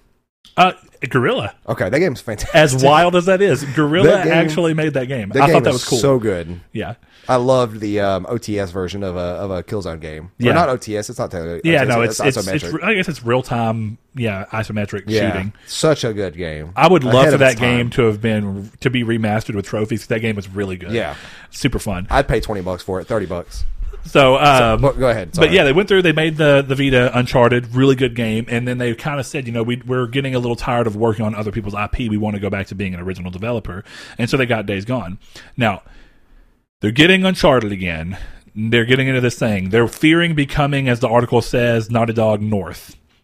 Yeah, they're worried about this, and that's actually a consistent thing across this. The team that was making the Last of Us remake was worried because of Naughty Dog getting more and more control that they were just going to become, if they even got to stay a team, they were going to become Naughty Dog South. They're going to become the monopoly of Sony Studios, pretty much. Like, you're going to have to go through Naughty Dog before you go through Sony. This is Naughty Dog West. This is Naughty Dog Southwest. Every studio will just be renamed Naughty Dog Germany. You know what I'm most sad about, though, about all this? Is that why would you forego a sequel to a new franchise for a fifth iteration of a existing franchise that sells incredibly well? What game series needs 5 entries? I'm speaking to you, Halo 5, but what game series needs this many entries? Because I know what they're going to do with 4. Obviously, it's going to be the spoiler that's ended at the end of the game. Metal Gear Solid 5 is a great I think game. we're going to get to a similar thing. I should to say a degree. This. What I think, and I tell you right now, I would play Uncharted 5 in a heartbeat. I would play a new Uncharted. I'm excited for a new Uncharted. I know, but the thing is with Uncharted, it's like there's only so many ways you can go because it's based in such harsh reality that it gets like you brought up Metal Gear Solid. Technically, I brought up Halo. That's unfair because sci-fi games, you can do anything. Yeah, you can do anything. And I should reiterate: who needs 5 games of a game based in reality? Like, if you're not Call of Duty or like a shooter game that gets reiterized every year for multiplayer purposes, like, what was it, Medal of Honor, which had split screen multiplayer. I don't think, did it have online? Yeah. Okay. It's kind of like that. It's like, how many times are you going to retell the same story over and over again using different bad guys from history? Or like Uncharted, how many times are you going to have a big bad guy show up that's... You're going to run out of lost civilizations eventually. Well, I was going to say that they stopped doing cool stuff with Uncharted in what, 4 or 3? I mean, it just depends on what you think. I think 3 and 4 are also really good. Supernatural. 4. Okay. Yeah. And that honestly, listen. That would have been your biggest ability to continue out. Give me Cassie, and that's the thing. It's not no lost civilization, not no treasure hunt. Cassie in space. Bam, bam, bam. Hear me out. And that's how we get Savage, whatever it's called. Then it becomes sci-fi. You can make 1 million of them. I don't care. Okay, sci-fi works. So where I was going a second ago is that what I find really weird about this is that you're trying to be risk adverse. And Bend is being put off of making, they're not getting to make a Days Gone 2. Instead, they're making someone else's game, an existing IP. Yeah. And this talks about, up until about a month ago, it looks like, they were doing that. And some of the leadership, and we saw a lot of leadership leave Bend last year. We didn't know why. I think it's pretty obvious now that Jeff Ross and John Garvin, who've been there a long time and were really, really heavily involved in Days Gone, and of course John Garvin was really heavily involved in Siphon Filter and Resistance, and he was the writer for all of these things. They left, and they didn't really say much. It was kind of weird, unceremonious to a degree. And I think now you can tell that's what it is. But the leadership that's still there at Bend decided that they were fearing becoming Naughty Dog North, and so they decided that they wanted to request Sony to let them make their own game. And it seems like right now they are no longer making the Uncharted game. I was confused on that yesterday. I misread it. They've been moved off of that. We don't know if the Uncharted game's still being made, and we're in a position where my dogs need to shut the hell up. That's what needs to happen. Yeah. I don't know what's going on. We're in a position where my dogs need to shut up. But we're in a position where this is what I'm mind-boggled by. Sony, who says they won't make Days Gone 2 because it's risk-averse to what they're trying to do with these big, big blockbuster games, is going to let the team that they did not think could make a Days Gone 2 that could rise to that standard and become that flagship franchise that it could have been, definitely since sales for Days Gone were so well. And instead, what they're going to do is they're going to let a team move off of Uncharted onto another new IP, and instead of doing a follow-up to an IP that would take 2 to 3 years and would be a lot less risky in terms of development time costs, you're going to let a team that you saw unfit make a new IP that's going to take longer and cost more money. How do you bring those together? That seems so antithetical to everything going on. Here's why. Screams normal Sony of where I don't feel like there's ever a single rule. That's really the problem. Okay, so here's why. I think this sums it up pretty well, at least from my viewpoint and my opinion on this. It's their ego. And this is and by that I mean their gold standard. If they're not outputting a AAA cinematic game that is a masterpiece across multiple websites, they don't want to do it anymore. Or at least that's how you feel. That has to be a common viewpoint nowadays, because you don't see anything otherwise. If it doesn't bring them in millions of dollars and doesn't get highly rated, and it's not a 30-hour, 45-hour cinematic masterpiece of a journey, they don't do it anymore. And that's the issue. Why? Okay, so I have somewhat of an answer to you. I know the answer is money. Well, no, it's not even an answer so much as it's kind of an explanation as to what they chose to do. So you're right. I agree with you. Only in the first party sense. Because I should say first party. I should say only from their self-owned developers. That's what I mean. Now, what's interesting is that and this is the argument, because right now a lot of people are going like, well, you mean Sony's putting all these things out? And you're right. If you want to look at it and say, well, no, Sony's clearly making other stuff. Astro's Playroom is the one example of a Sony internal studio in the 2020s. That's what we're looking at now. That has made a game that defies the expectation of what you'd expect from Sony. Yep. And we saw Sony Japan, a team full of making games like this. Now, they weren't always received this well, so I'll give them that. Yeah. But that's the type of game Sony Japan made. It's been almost completely closed. This is the only people left. Yeah. So what happens? Is Astro's Playroom developer going to make a blockbuster Astros game? Because that feels stupid, if I'm being dead honest with you. Yeah, and honestly, I don't include Playroom because not only is it a very high-quality platformer, do not get me wrong, but it was made with an intended purpose, and only that purpose. Arguable, yeah. I think as much as everyone loved it, I mean, it was to show off PS5, be a competent, really strong platformer, and look through PlayStation's history. Yes. It's already done all those. How do you do another one? And I mean, you could easily do another one. You could keep going with that. Astrobot's Rescue from VR is a different game. And you could just improve upon it. But how often, I don't think that's the point of that game as much as I would like it to be. I think that game was solely made as a very fancy but very well done tech demo for the console. So then why does Team Asobi get to continue to exist? Why does Japan Studio not exist? Exactly. This is the problems we're getting into nowadays with this. Let's look at the other half of this real quick, which is that Sony does still have games that are not that, but they're not handling them themselves. It's their IP, but they're letting other people make them. Perfect example, right? Sackboy, A Big Adventure. That game is fantastic. I really enjoy it. It is not the type of game. It didn't review super well, but it reviewed strongly enough, 7s and 8s. I'm sure it probably sold well enough, and it was probably a relatively modest budget. The people over at Sumo Digital did it. I don't know why it was Supermassive. Ha! Yeah, Sumo Digital did it. 20 years ago, I would have been right. Yeah. And they also did Little Big Planet 3. So we're seeing them leverage IP and probably doing it in a much more budgeted manner. So we're seeing that, right? That's an existing IP. We're seeing them partner with people for things like Godfall exclusivity. All right, Godfall is a big game in terms of budget behind it. Yeah, it's a decently big game, and they pushed for an exclusivity window on it. All right, and then we keep going. Right, we look. What in the hell did I just do? You zoomed all the way in. I did. Anyway, so let's look at some more games. A good example that we know is that it was a beloved game that was exclusive for a time period, and it may be exclusive forever. Bugsnax. Bugsnax is fantastic. One of my favorite games on PS5 so far. I mean, it's on PS4 as well, but that's a game that Sony partnered with and leveraged relationships with. Now, here's the thing. I don't think that's bad. I actually think this is a great way to go. They're partnering with Oddworld Soulstorm right now. Oddworld Soulstorm is giving free to all of us as a PS Plus game, and that's awesome. I don't think and they're partnering really going off on it. Is bad, but I don't think it's the answer. I think that like they could get these studios of theirs. Like, imagine if they just took 60 people from Naughty Dog North or whatever, and they had them make a really dope indie game on the levels of Hollow Knight. That would take them probably less than 2 years to make, and the polish on it would be ridiculous. And you get into this thing, too. I do want to finish up my point here, but I do like that because I wanted to say that, too.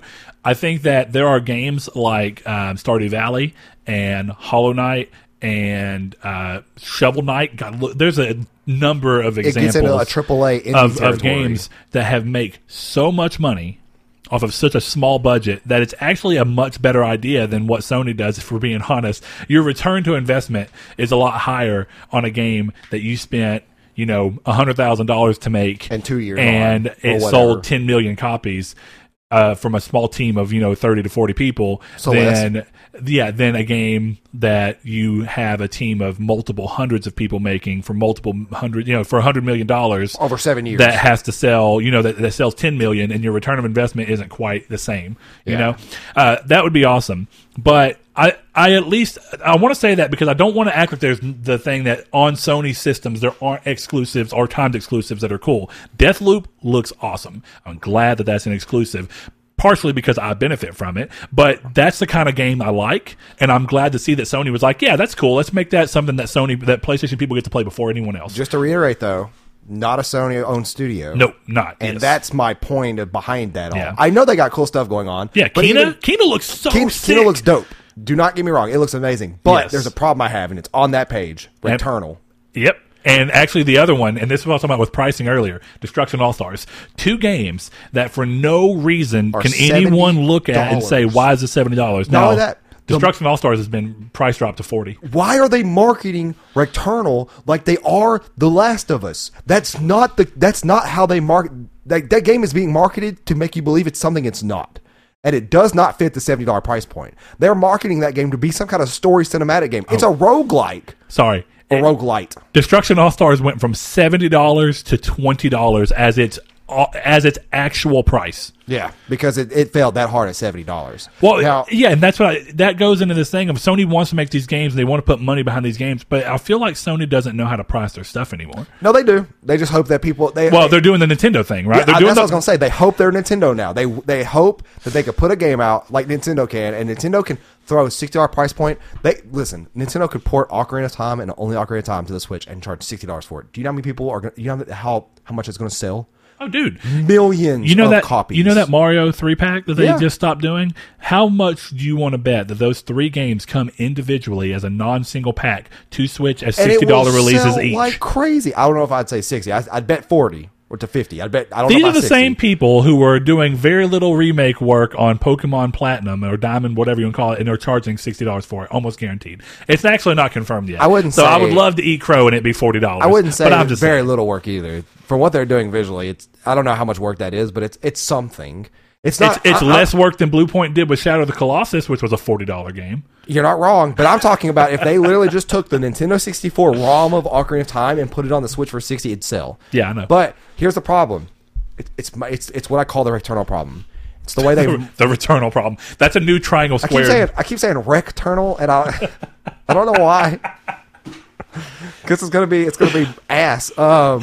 I don't think so. I think the game will be good. I do too. Not for $70 though, I don't. But that's the thing. It's been kind of confirmed now at this point that that's a roguelite.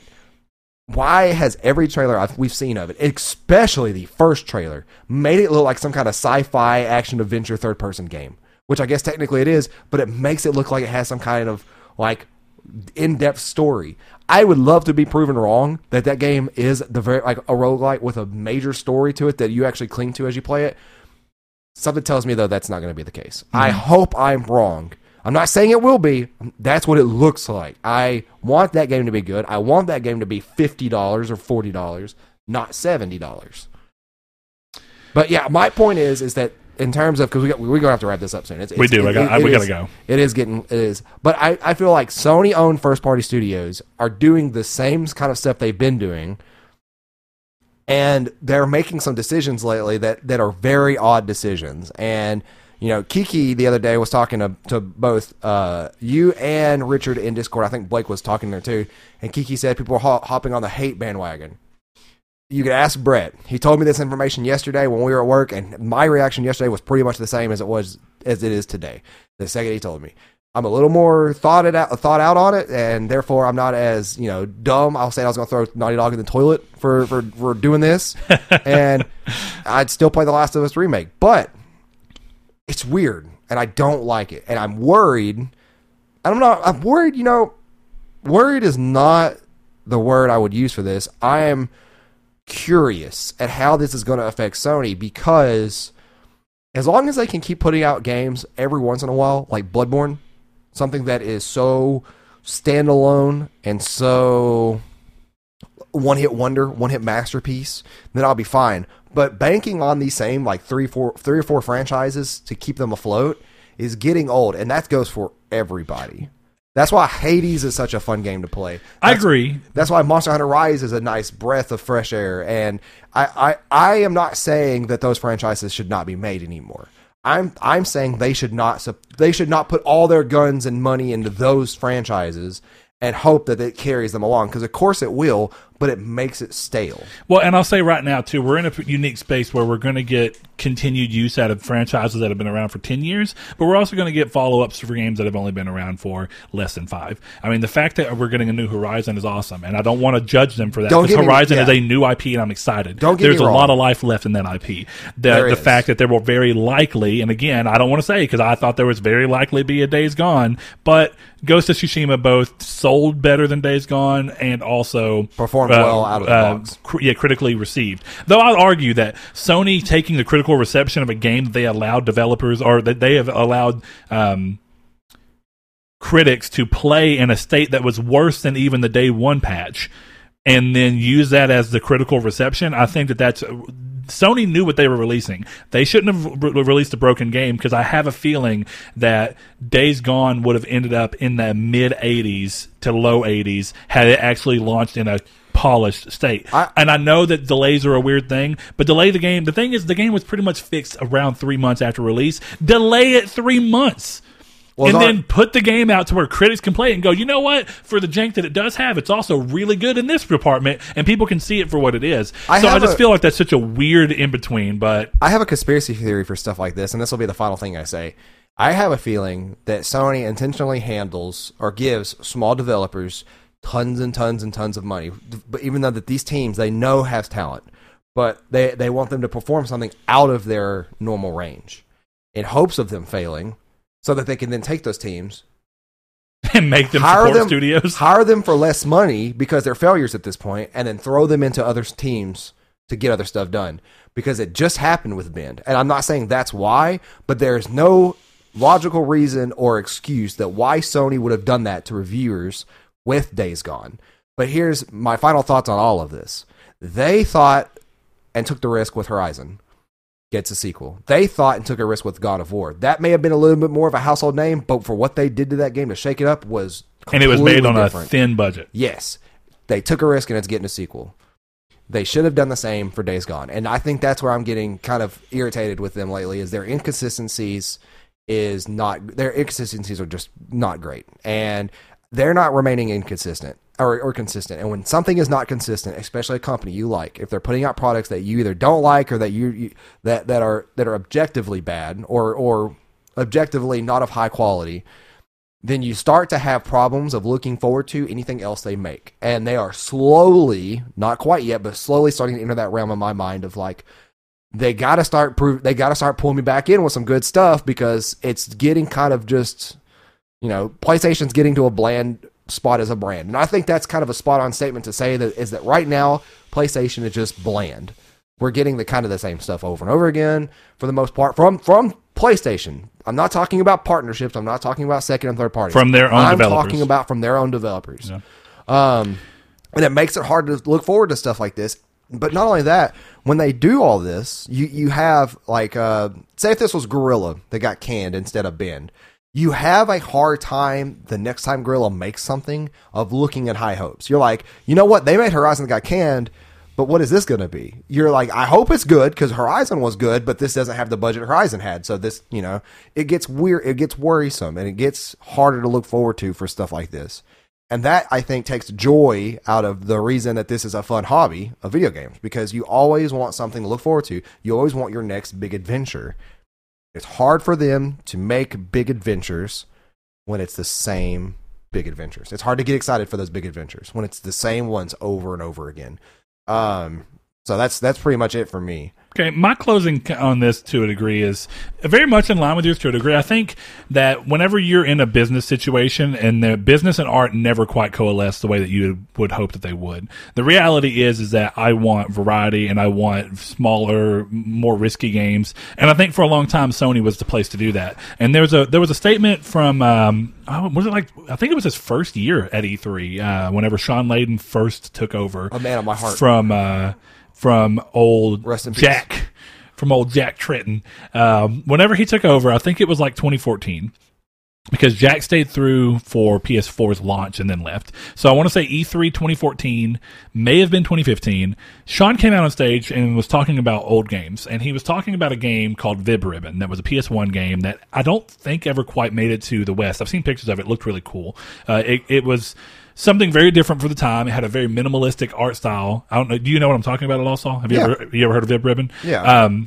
And he talked about it, and he said he was excited to hear someone talk about that game because he felt like it represented PlayStation. And Sean Layden would often talk about PlayStation, the fact that at the end of the day, it is a business, and that's true. But there was always this feeling I had for a long time that Sony's internal teams, again, I'm glad that they're at least trying to partner to still keep a semblance of that. But their internal teams, he goes, it wasn't, he said Vib Ribbon wasn't a multi-million selling title. He goes, but that wasn't the point. Yeah. And I love that sentiment. And he said, the point was to allow someone with a vision to come in and make a game that was new and that no one had ever experienced before. And I thought that was so cool. And it didn't really matter if it was about a big thing. And I thought for a long time Sony had that going for them. And I even thought that in the PS4 era to a big degree.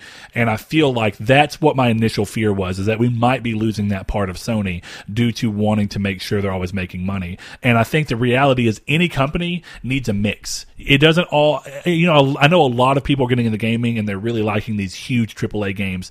But I think that the fact that indies do as well as they do go to show that there are people who are interested and hungry and want that diversity, and Sony offering that diversity within themselves would have been a really cool thing to do. Because I gotta say, I respect Nintendo, even if I don't agree with the pricing at $60.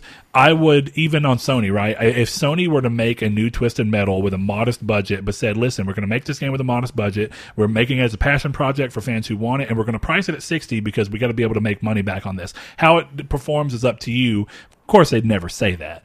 But, I would be much happier, in my opinion, buying a Days Gone 2 with a restricted budget at $70 or whatever it be, and knowing I'm getting something that's different and unique and interesting to me, or even a new Twisted Metal game, something interesting, or a new IP even, something small that you tell, hey, this is a team that, 100 people made this, we're pricing it here because we got to make money on it, but this is a project. That's what I would like, but the reality of those two things can't ever happen. Huh? Yeah, I said a Vib Ribbon remaster. Vib Ribbon remaster for $60.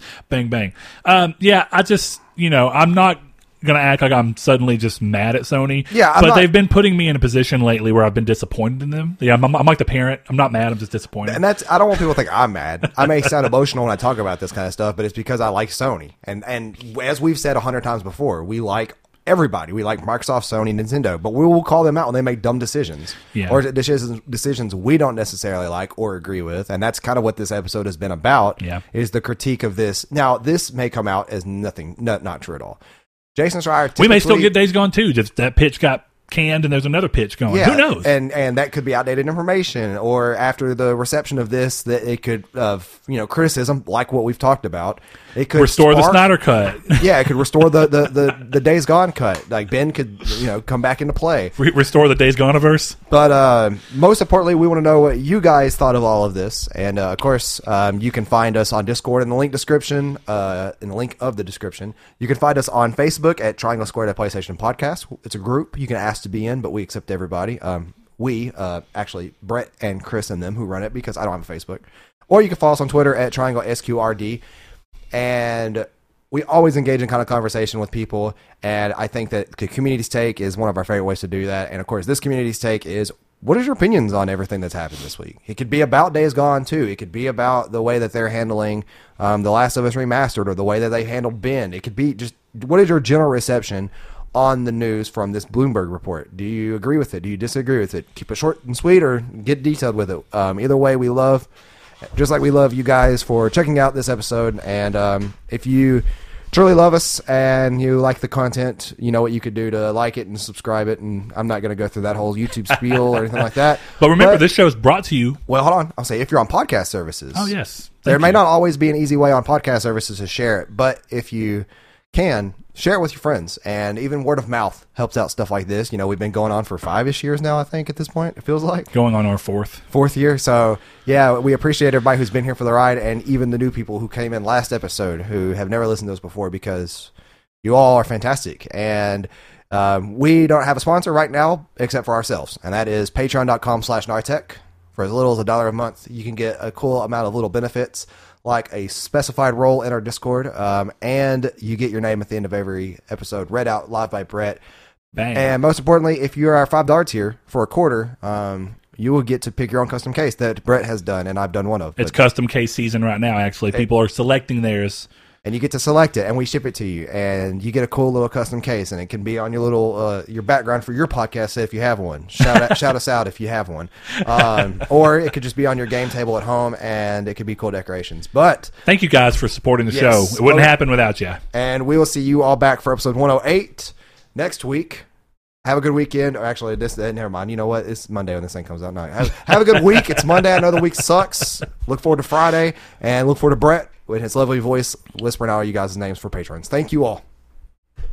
Thank you to our patrons, Kyle Grimm, Josh Jarrell, Matthew Green, My Name is Dan, Luke Bartolomeo, Sean Santarud, Funk Turkey, Danny Villalobos, Corey Hickerson, Blake Popst, Kevin Bacon Bits, Mark Schutz, Eric McAllister. He has ended his patronage. Thank you so much for all the months that you have, Eric. Appreciate you. Shadowist, Steven Salazar, The Stonard, Rich, Constantly Kenny, Solitary Red, Chris Figs, Zachary Sawyer, Landis, Rude Days 93, Josh Drago, Brian, Donovan Williams, William Digital Spooker, Derek Porter, Josh Ayers, Joshua Lago, Sean One Neo, Tyler Powers, El Chabib, Rob Warppoint, and Richard Schaefer. Thank you all so much. Head over to patreon.com/Nartech if you want to become a patron. Thanks.